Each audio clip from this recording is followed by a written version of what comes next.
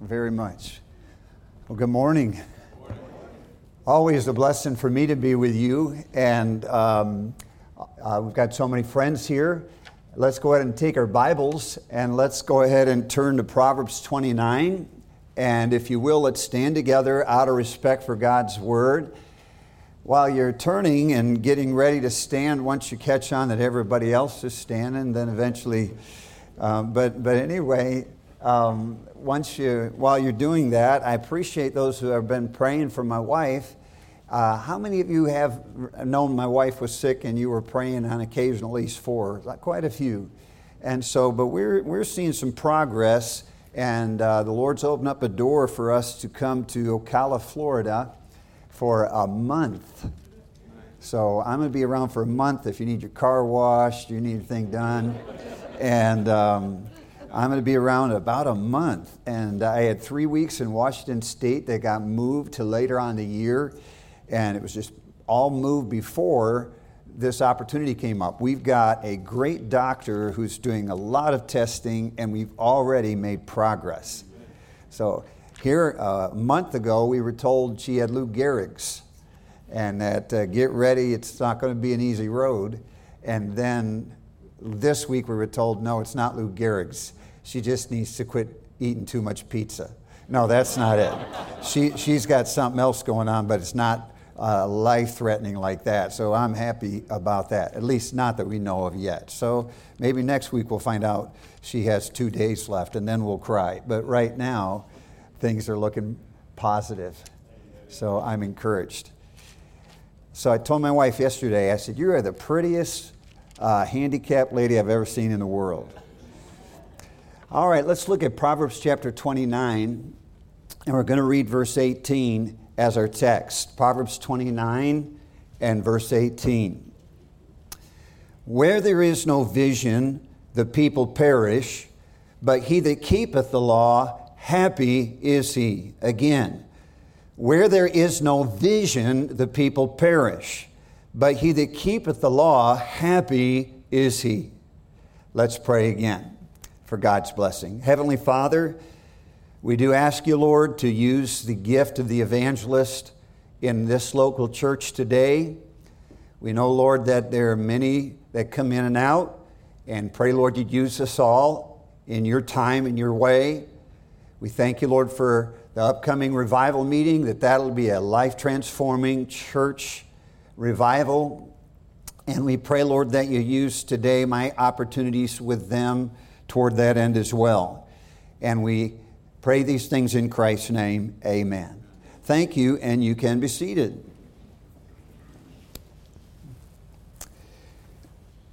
This verse is often used in a missions conference, and we can use it in a missions conference because if we don't have a vision for unsaved people and their souls, we will not minister to them. I've been able to go to a lot of places. Just recently I was in Haiti.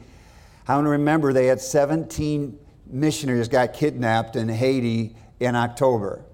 Well, all 17 of them got home. And you know, I was there the very day that they got kidnapped. I was in Haiti, and I was at a roadblock, and I was praying that I would not get kidnapped. And I did not get kidnapped. But anyway, I've seen these places, and we've got to have a vision, and if we don't, these people will die and they'll spend an eternity in hell. But this verse, when it talks about having a vision, it's not necessarily talking about a vision to try to reach unsaved people. It's a vision for keeping the law or obeying the Bible. Where there is no vision, the people perish, but in contrast, he that keepeth the law, happy is he. And the emphasis is not on soul winning, it's on keeping the Word of God, the laws of God, the ways of God, the desires of God, the goals of God, and anything and everything to do with what God has revealed to us as important, as right, as wrong, as what He would have us to do with our lives. So if we don't have a vision, we are not going to stay at the pursuits of God, the lifestyle that He would have us to live, the faithfulness, etc. And so we've got to keep our vision for what it's all about, or else we will not keep the Christian life like it should be. Now, there are many people that are losing the vision. There are many people that are getting soft on sin, many people that are getting very soft on themselves, even when it comes to as simple as, I'm not trying to just put everybody into a legalistic box, but getting very soft on faithfulness to church. We are getting to where Sunday morning is enough in most people's minds, and only a few are any much more than that. And so what we've done is somehow we've lost our vision. And at the beginning of the year, I think it's a good time to get it back. And so let's go in and look at some simple reasons today why we get excited about God and want to stay excited about God and want to live for the Lord. Very simple outline, but the first reason that I want to remind us of for what this thing is all about is Jesus Christ, amen? It's not about we want to look like we love Jesus, we love Him. We don't want to look like we are excited about Jesus, so we sing our hymns and we go to our church services and we say the right things. We want to really be excited about Jesus because there's much to be excited about with Jesus. And so we want it to be more than just surface. It needs to be from our heart, a motivation. And one of the greatest motivations, or the greatest, is, of course, Jesus Christ Himself. We do these things because He did those things. He died for us, so we live for Him. Now take your Bibles, and I want you to turn to Amos chapter 8, please. And while you're turning to Amos chapter 8, I'm going to read a verse there in just a moment. I want to quote Psalm 97:10. So you find Amos chapter 8 and verse 11, and I'll read Psalm 97:10. It says, ye that love the Lord hate evil. Ye that love the Lord hate evil. Now the principle from the verse that I just gave us while you're turning to Amos 8:11 is that love increases hate. I'll say that again. Love increases hate. Now when I say love increases hate, how many of you say that makes sense to me? Would you raise your hand? How many say, I know you're right because you're Mike Pelletier, but it doesn't make sense. I don't quite get where you're going. Love increases hate. Anybody not quite understand? A few, okay. So let me explain. When I say love increases hate, it's very true. When I was first interested in dating my wife, Becky, at the time, she was dating another guy. I didn't know him, but I hated him. So now you follow, love does increase hate. The more that I loved my wife at the time, the less I liked my competition. I remember walking up to her and saying, why are you dating that guy? You're a preacher's daughter and he is a reprobate. I found out later he was a missionary. Now, it wouldn't have mattered who he was, though. I wouldn't have liked him because he was keeping who I loved away from me. And so the more that you love somebody, the less you like what takes them away from you. The more that you love your children, the less you're going to love a drug pusher that would harm them. The more that you love your wife, the less you're going to love a criminal that would harm her. And the more that you love God, and the more that I love God, the less we're going to like the things that hurt God. And the more we're going to hate the things that hurt God. Now, some people say out of one side of their mouth, I love God. But then out of the other side of their mouth, they'll say that I love drinking a social drink. Now, there are some of you that are probably struggling through this, and I don't blame you. And the reason you're struggling through this is because a lot of self-declared Bible scholars have said Jesus turned the water into wine. And that Jesus would say, take a little wine for your stomach's sake, and all of these things. And what is happening is we're dumbing down holiness. And we're almost making it look like you're a more mature Christian if you can handle this, that it's acceptable to drink wine. Jesus turned the water into wine. Now, this is not my message. This is not the important thing to me here today, that anybody in this room is drinking a can of beer or a glass of wine would stop. Therefore, I would have fixed the world. The thing that gets fixed is when we understand that God is holy as He ever was, and things have not changed. And we fall in love with God enough that whether it's a can of beer or whether it's overeating, we don't want to do things that would hurt God. Now, when we look at this, if we would fall in love with Jesus, then it would take care of our sin problem. Ye that love the Lord, hate evil. You that love yourself, indulge in evil. Ye that love the Lord, don't want to do things that could possibly hurt Him. We that love ourselves will try to get by as much as we possibly can without God killing us. And we are so wrapped up in ourselves, not so much in love with God, that we struggle with things as much and as clear as social drinking. Now, why would you say that is clear? I say it is clear because somebody says the illustration, Jesus turned the water into wine. Do you realize that they had a 7-day marriage feast?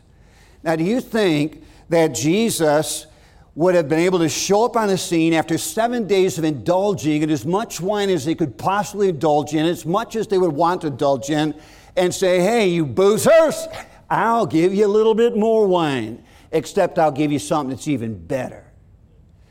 I'll guarantee you, if they had been drinking for 7 days, they'd been all passed out, if it was that kind of drink.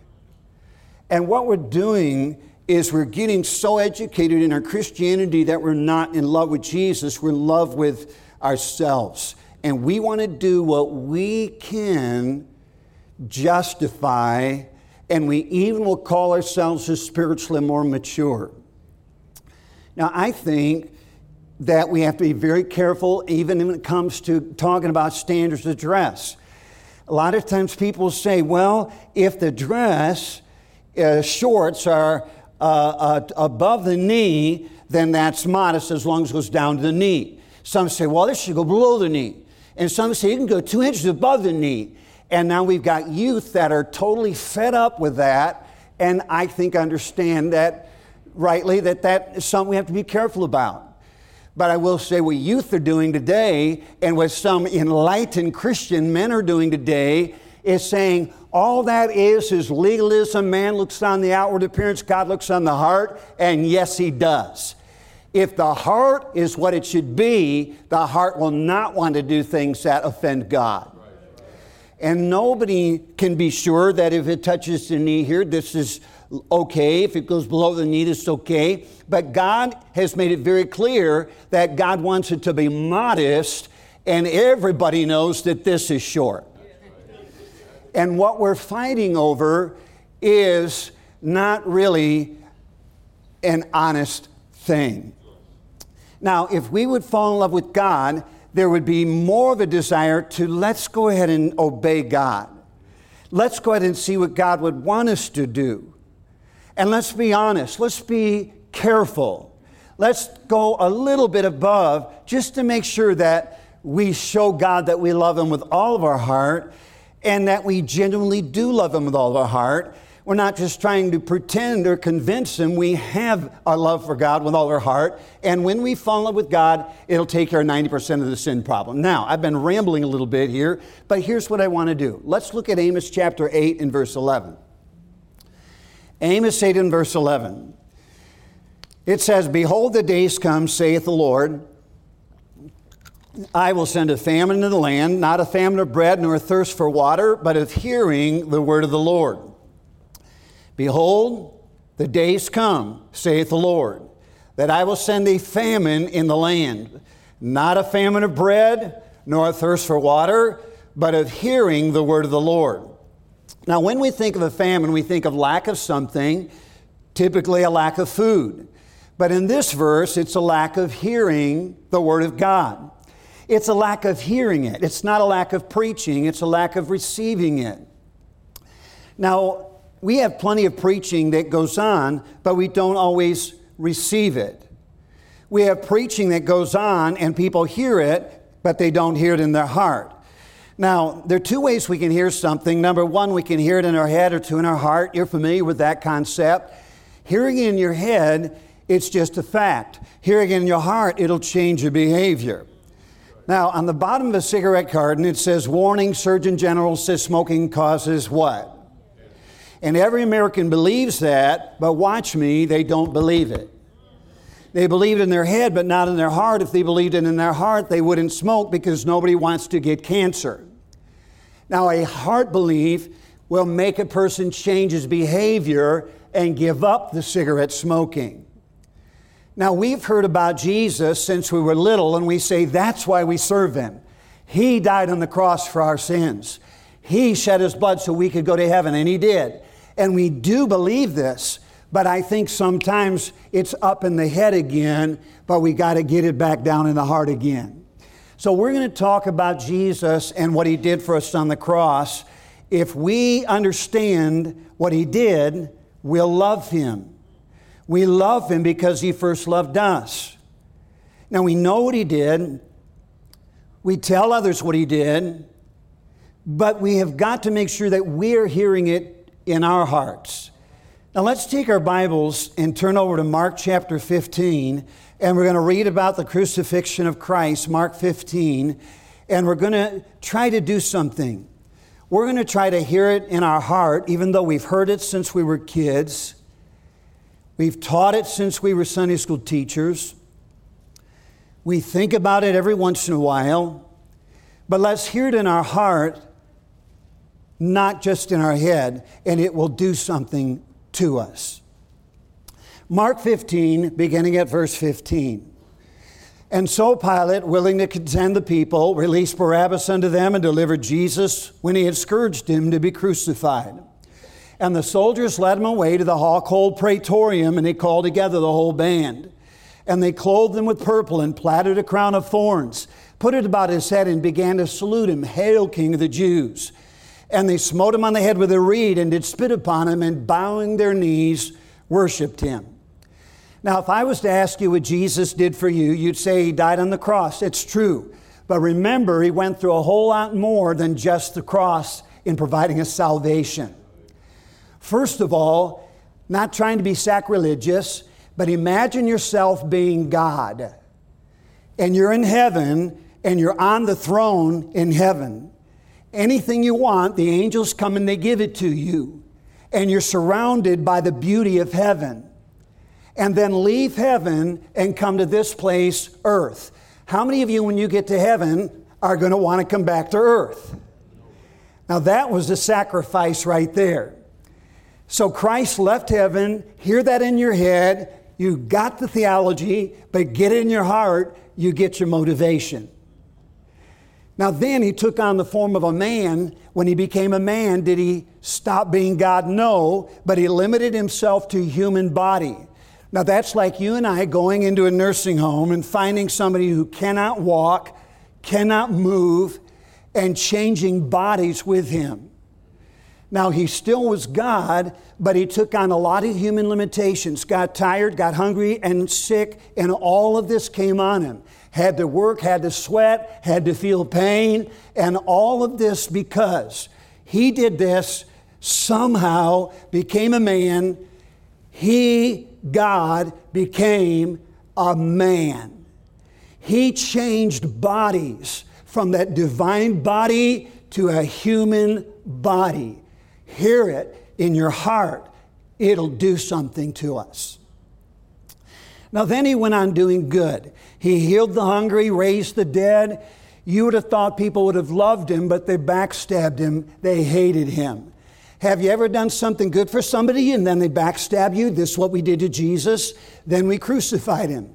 Now before we crucified Him, it wasn't exactly an easy road. First thing we did was we beat Him with a cat of nine tails. Look at verse 15.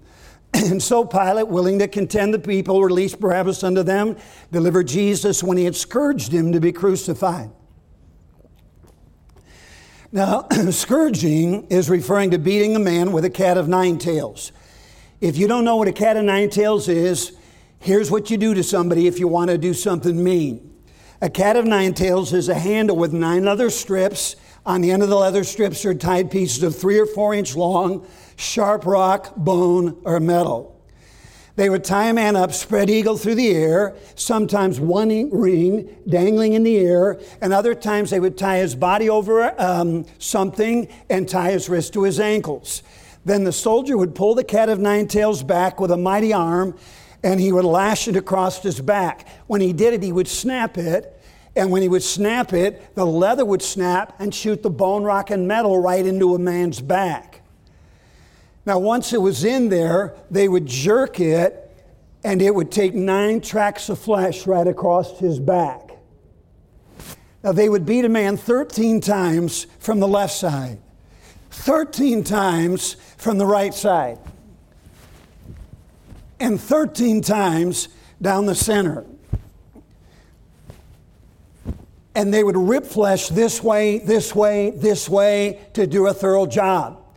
After being beaten with the whip, the cat of nine tails, hear it in your heart. Christ's back would look like a piece of raw hamburger meat.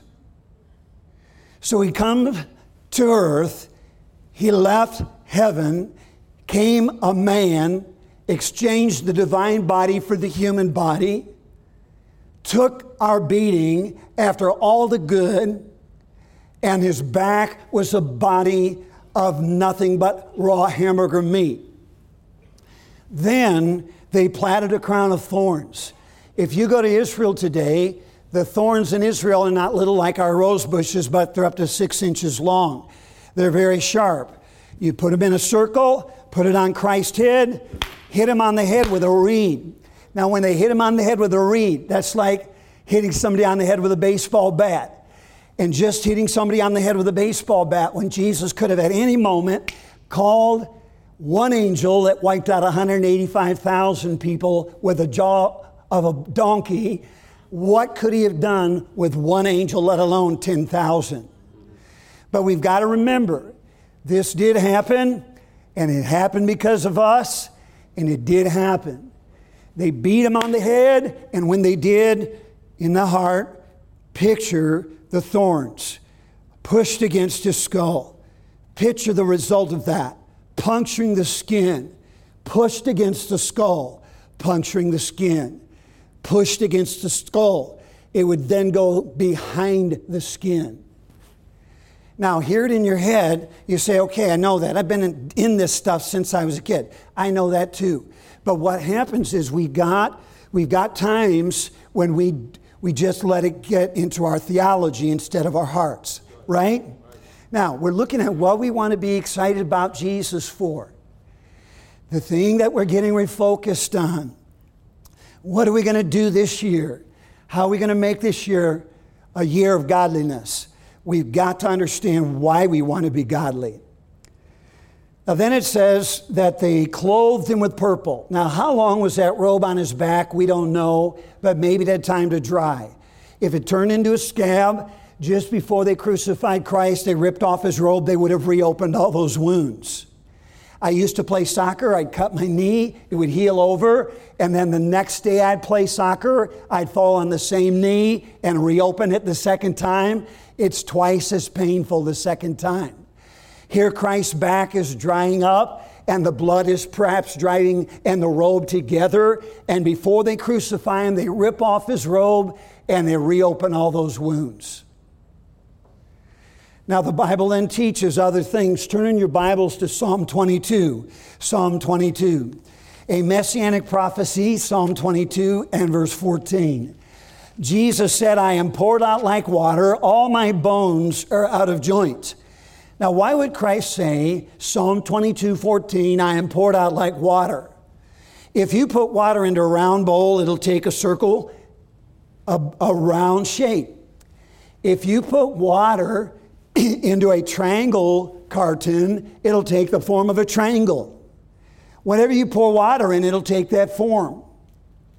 You pour water into a jar, it'll take the form of the jar. Whatever you pour it in, water has no form. Now, why did Jesus say, I am poured out like water? Keep reading Psalm 22:14 and let it hit your heart a little bit. Try to let your emotion get into it. Try to let a little feeling in it, because it should be a little feeling in it. Psalm 22:14, I am poured out like water. Why?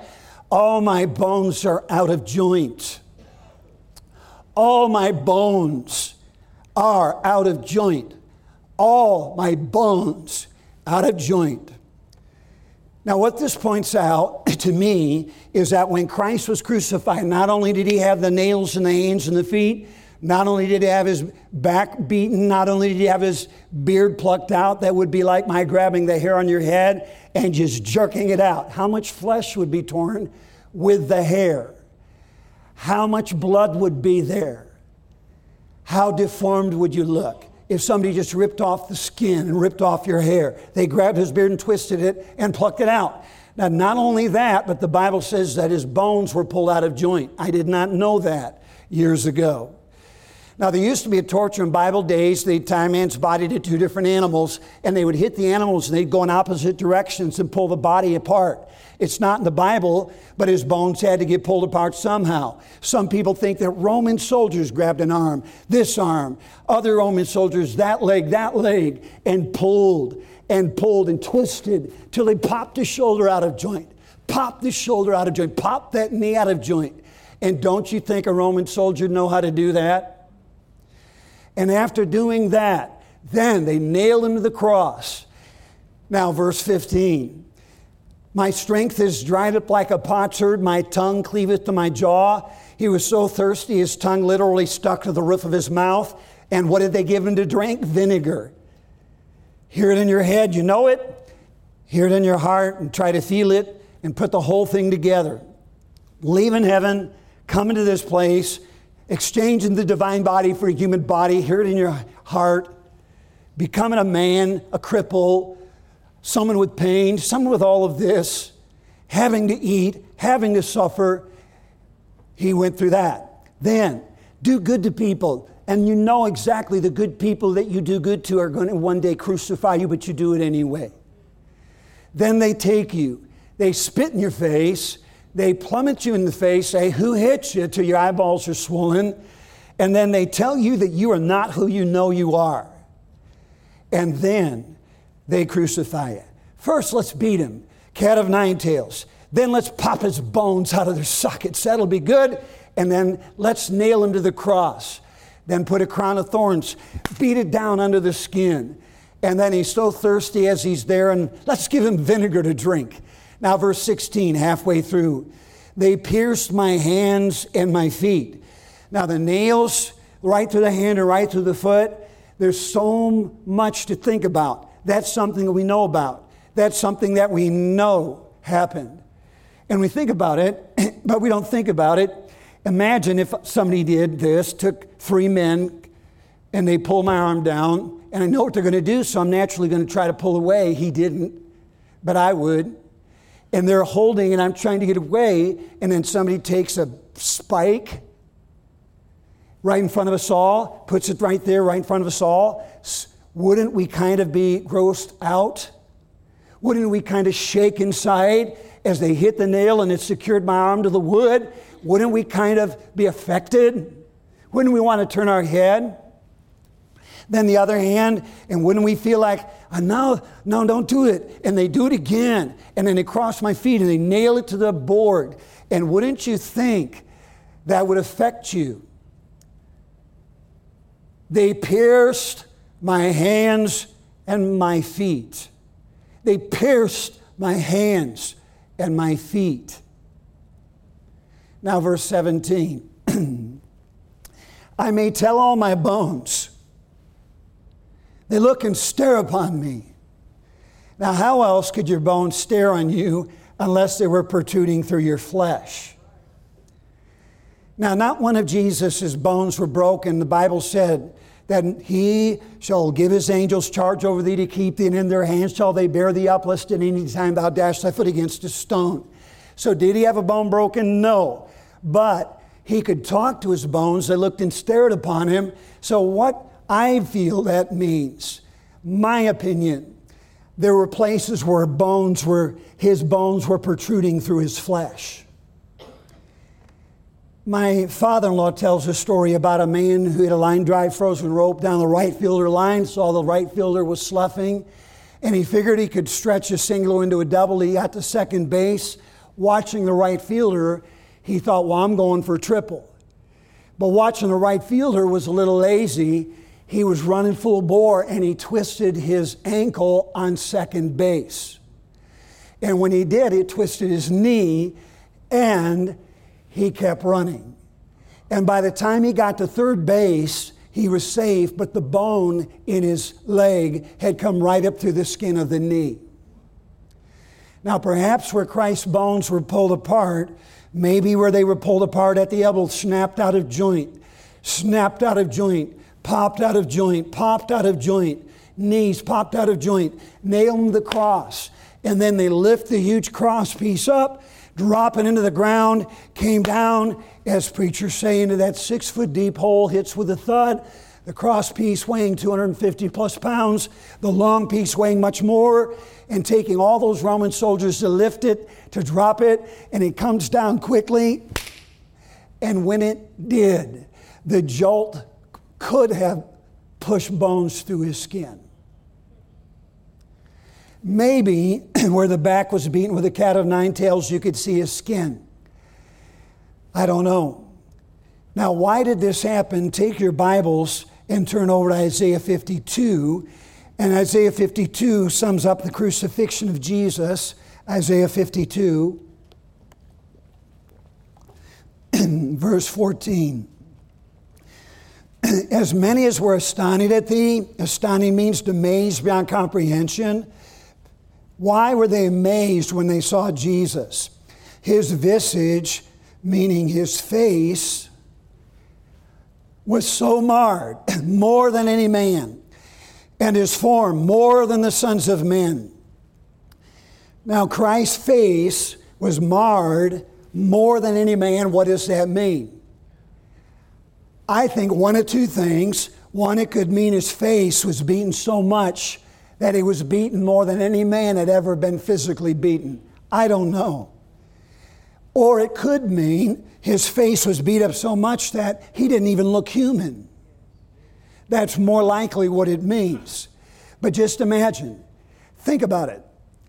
If I were beaten up here and my face was beaten so much, girls, that it was swollen, cut, bleeding, my skin was ripped apart because they grabbed the beard and pulled it off.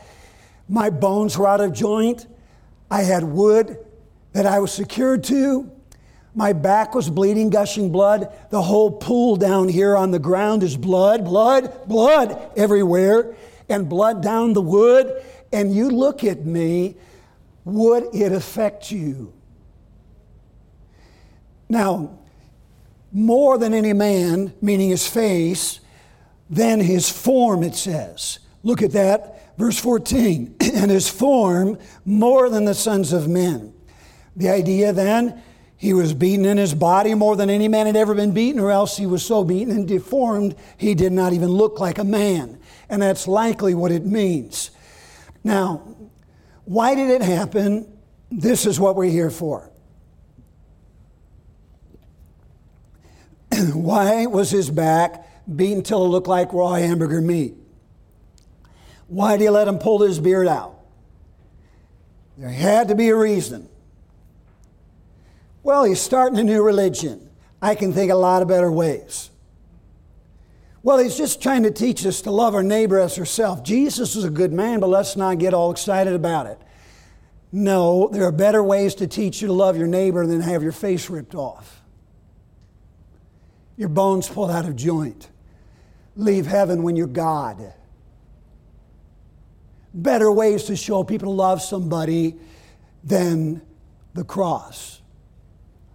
Death. Now, why did it happen then? Why was Christ's back ripped off? Why did he have all this? Why did he take on the form of a man? Why did he take that paralyzed human body on compared to his divine body? Why did he go about doing good and the very people that he did good to would do this to him? And why did he let them nail him to the cross with the 10 to 12 inch railroad spike nails? And why did he die the worst death that probably man's ever died in Isaiah 52? Because of Isaiah 53.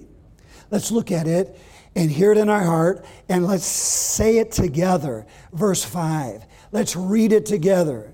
But, out loud, he was wounded for our transgressions. He was bruised for our iniquities. The chastisement of our peace was upon him, and with His stripes we are healed. Now let's replace a little pronoun. Let's change he, not change that. Let's change we to me. Let's change we to me. Let's change our to my. And let's read it that way in our heart, because I need to. And so do you. All right, verse 5. But He, out loud, was wounded for my transgressions. He was bruised for my iniquity. The chastisement of my peace was upon Him, and with His stripes I am healed. Now, we think sometimes how so many people need to hear about Jesus, or they'll die, they'll spend an eternity in hell. And that's true. But I need to be hearing about Jesus so I stay motivated. And we need to be hearing about Jesus so we stay motivated. He was wounded for our transgressions. He was bruised for our iniquities. And every one of us in this place, if we're in this place and we're saved in this place, it was because of Jesus. And anybody out there that's going to get any help, it's because of Jesus. And anything that is any good in any place, anything that is right, our purposes, our goals, everything that we live for, that we're supposed to live for, is because of Jesus. Now, if He did not do these things, if it didn't really happen, then forget it and let's do our own things. But I just soon believe it's true because it is. And plus, I like it to be true because it is true. But I like it to be true because, and it is true, because now I can be going to heaven. And you can be going to heaven. And they can be going to heaven. And when we understand that it's true, and I know it's true, and I like it's true, and it is true, but I like it's true because of this reason, even if it wasn't true, but it is true. I heard somebody say, if Jesus Christ really was not the Savior of the world, even if there was no heaven, if there was no hell, and that's okay, I shouldn't be saying it like that because it almost sounds like I'm making fun of preachers. But I would still want to live this life if there was no heaven and hell. Well, there is a heaven and a hell. There is salvation. And it is true. And that's what makes it so wonderful. But may I be a fool for just a moment and say, even if it wasn't true, I would want it to be true, and it is true, because the purpose that He gives to me in life is so good. I like that I've got purpose. I like that a janitor can have as much purpose as any human being on earth now. I like that a preacher's not just a motivational speaker, but there's a purpose, there's a divine work that needs to be done by a divine act from the divine God, Jesus Christ. I'm thankful that because what we have is true, that Jesus really did die on the cross for us, that the housewife has as noble a purpose for life as any man or any woman on earth. I'm thankful that because it's true, a Christian teenager can have a divine purpose in life. He told us to go into all the world and to preach the gospel, and what He did, because it's true, gives us a purpose to keep the law. When we say keep the law, everything this book says, including the commandments of what not to do and the commandments of what to do. And what He told us to do is go into all the world and preach the gospel. What He told us to do is pray without ceasing. What He told us to do was be therefore holy, for I, the Lord, am holy. Now, many people lose their purpose. And when you lose your purpose, you lose your commitment. But when you get your purpose back, you get your commitment back. And the purpose for why we do what we do, first and foremost, is Jesus Christ. It was Jesus 20 years ago. That's why you were so excited. It was Jesus when you first got saved. But I am here to remind us it still is Jesus. And we've got purpose. So let's do this. Now, here's what he wants. If you're here today and you're involved in some sin, you do not know why you should get right with God. You want to get right with God for a couple reasons. One, He chastens whom He loves. If ye endure chastening, God deals with you as with sons, for what son is whom the Father chasteneth not? Young man got away from God, and I tried to talk to him, and he said to me, Mike, the Bible says there's pleasure in sin for a season, right? I'm just going to live my season. I said, what do you mean? He says, well, God says there's pleasure in sin. I'm just going to have a little fun, and I'll get right with God later. I said, look, aren't you afraid of disobeying God? Well, he went out and said, I'm just going to live my season. Well, he went out and lived his season. He started going to the clubs, and he started drinking, got drunk. And one day after he got drunk, he got a mouthy, and somebody got mad at him, and they got in a fist fight, and he lost. Well, afterwards, 3 guys came up to him and said, you want revenge on that guy who beat you up? He said, sure, what do we do? They took him over to their car. In the back of the car were 3 rifles. They said, Dale, you get in the car, and we'll drive over to the house of the guy who beat you up. And at midnight, you knock on his door, and we'll blow holes in his house. Dale said, that'll get him. He got in the car, drove over, went up to knock on the door. The 3 young men who were working with him pulled out the rifles, and they, instead of aiming them at the house, they aimed them at Dale's back. They had set him up. He was still drunk. They were friends of the guy who beat him up, took him over to an abandoned home, and they put 3 rifle holes right in his back. Now, God was trying to get a hold of Dale. You say, how do you know it was God? Here's how I know. Dale lived. Now, you don't live through 3 rifle holes in your back unless it's God. Does that make sense? Now, somebody says, man, if God tried to get a hold of me that way, I wouldn't laugh. Dale had the 3 rifle holes in his back. My preacher went to visit him and said, Dale, God's trying to get a hold of you. Are you ready to get right with God? And I wasn't there, but I was told that Dale laughed in my preacher's face. Now, some of you don't want to make this my only thing, but I'm telling you, some of you younger adults are being influenced. I don't think too many of the people that are over 80 are being influenced, but some of you young adults are being influenced. And you're in church because you want to be, most of you, and I'm not beating you, I'm encouraging you. Can you stand before Jesus Christ's cross with his beard ripped off, his face emaciated, his back bleeding, and seeing him as the body of divinity taking on the body of a human, bones snapped out of their sockets by a Roman soldier, nails in the hands and in the feet, and drink up a can of Budweiser?